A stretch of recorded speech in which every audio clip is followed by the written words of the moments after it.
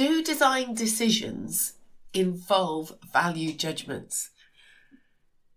Andy Halliwell has gone and posted this question on LinkedIn as part of our Redesigning D&T project and debates. I think this is a really tricky one to answer, and our expert group felt that it was an important question that needed debating. Do design decisions involve value judgments? I think firstly, I'd be saying, what do you mean by a value judgment, a values judgment? And maybe in your response to Andy's question, you'll explore what you understand and what your views are of what value judgments are, and then whether they actually impinge on or affect the design decisions that designers make and also that children make in D&T lessons. So do join the debate. We're always open to conversation and discussion on this. But for now, on to the next episode. This is the Talking D&T podcast, episode 16.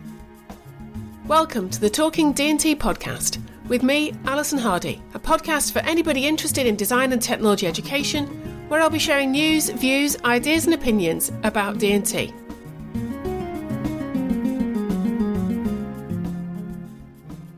If you follow me on Twitter or you receive my monthly update about what I'm doing with my design and technology projects, you'll know that I've recently had some funding to continue with my PhD research. So this is now I've finished my PhD a couple of years ago. I've got some funding to do the next stage of exploring different people's ideas and values about design and technology. But in this episode, I want to step back and explain the context for my research. I've recently given a couple of lectures to different audiences about the value of design and technology and more generally about the value of different school subjects. And in both of those, I've explained where I started from with this research. And I thought as I'm going to be talking over the next couple of months about the research that I'm currently doing, it'd be useful to set that initial context. So back when I started working at Nottingham Trent in 2010, I used to do a session with the students exploring what they thought about design and technology and why they thought it was a useful subject. Now, that session came about for a number of different reasons, partly because it helped the students think about why they were there and why they were teaching that subject and not another subject. But also there was political reasons at that time in England where the national curriculum was under review and people were putting into question whether design and technology should be part of the core curriculum.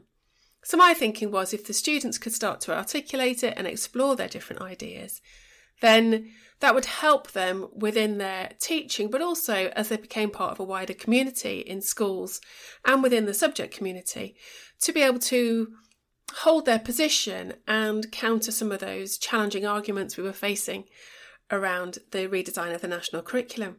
So the sessions would go something like this. I'd stand there, I'd do a PowerPoint, I'd talk about some of the reasons for design and technology, I'd ground some of it in the reading I was done.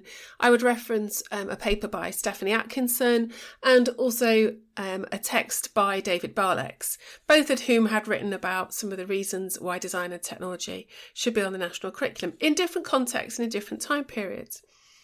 And then I'd ask the students to go away and write a 500-word or so reflection on what they thought about the value of design and technology.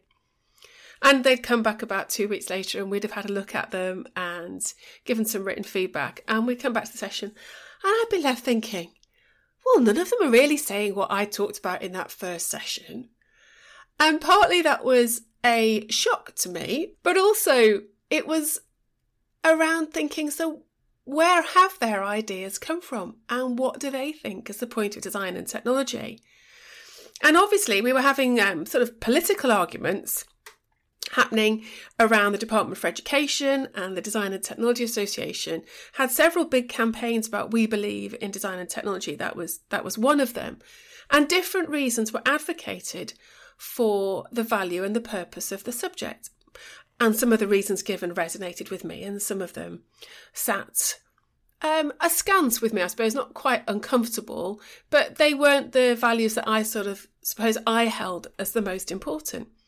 And then what the students were writing was, again, Slightly similar to what I was saying, slightly similar to what Stephanie and David had written about, but also Design and Technology Association, and so on. So there was all these different reasons being given about the value of design and technology.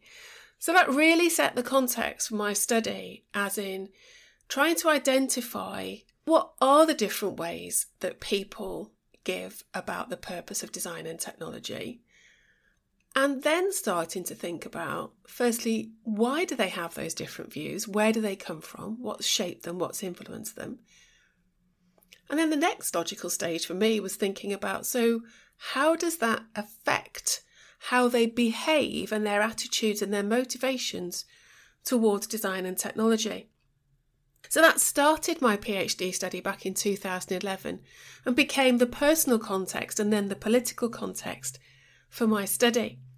And over the study I interviewed, I think I did 22 different interviews with people, a whole range of people, design and technology academics, people involved in research and teacher education. I interviewed some deputy heads, some senior leaders, some design and technology teachers who came from a variety of backgrounds and different ages. I also interviewed 14-year-old pupils who'd just made their choices about what they were going to study post-14 as a qualification. In England, that's the GCSE. And I also had the opportunity to interview some student teachers. And amongst that mix, I interviewed a science teacher. I would have liked to have interviewed more. I would have liked to have interviewed a wider range. But at that point, that was who stepped forward when I asked if they would like to take part in the research. And what came out of that research, through a whole series of analysis, coding, organising, looking at it by themes and grouping it. I've written about it in a number of different places, and I'll put some links in the show notes to where you can read some of the stuff that I've written about this. But I interviewed all these people, I analysed, and I came up with, I think it was round about 29, 30 different reasons that people were giving about the purpose of design and technology. And out of all of those reasons and those 22 interviews, nobody agreed on a single value.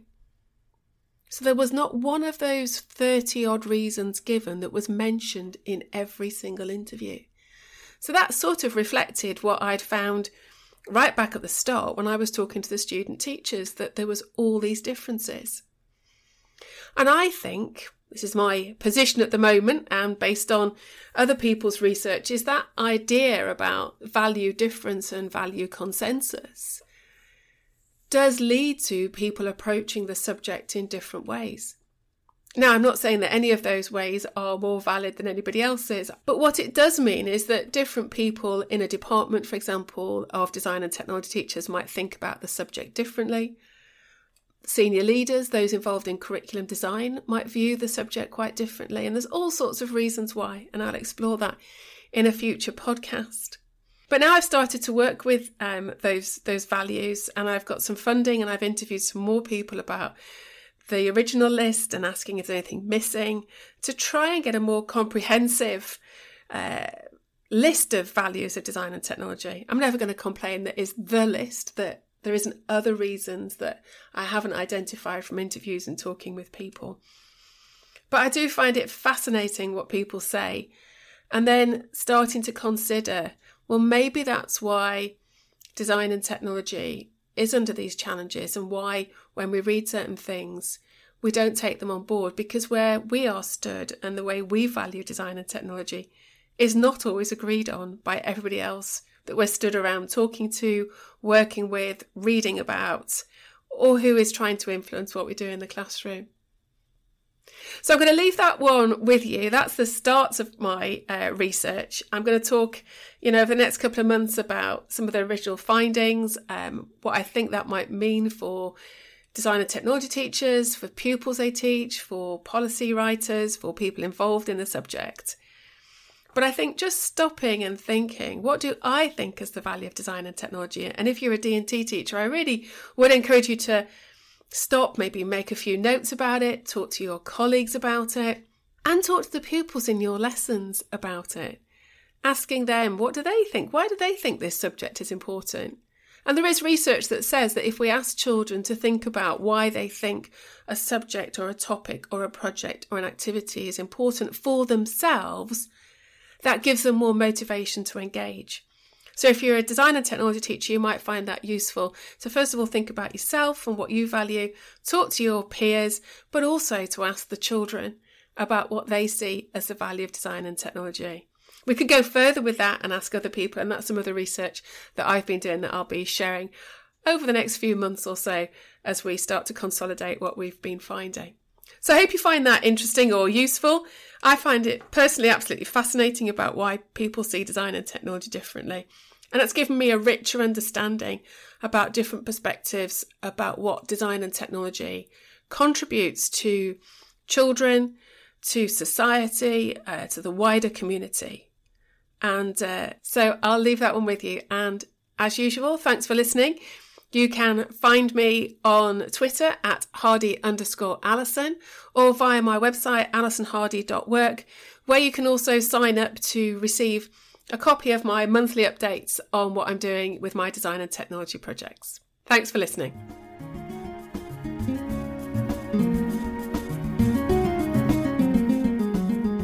You've been listening to the Talking D&T podcast with me, Alison Hardy. You can connect with me on Twitter at Hardy_Alison.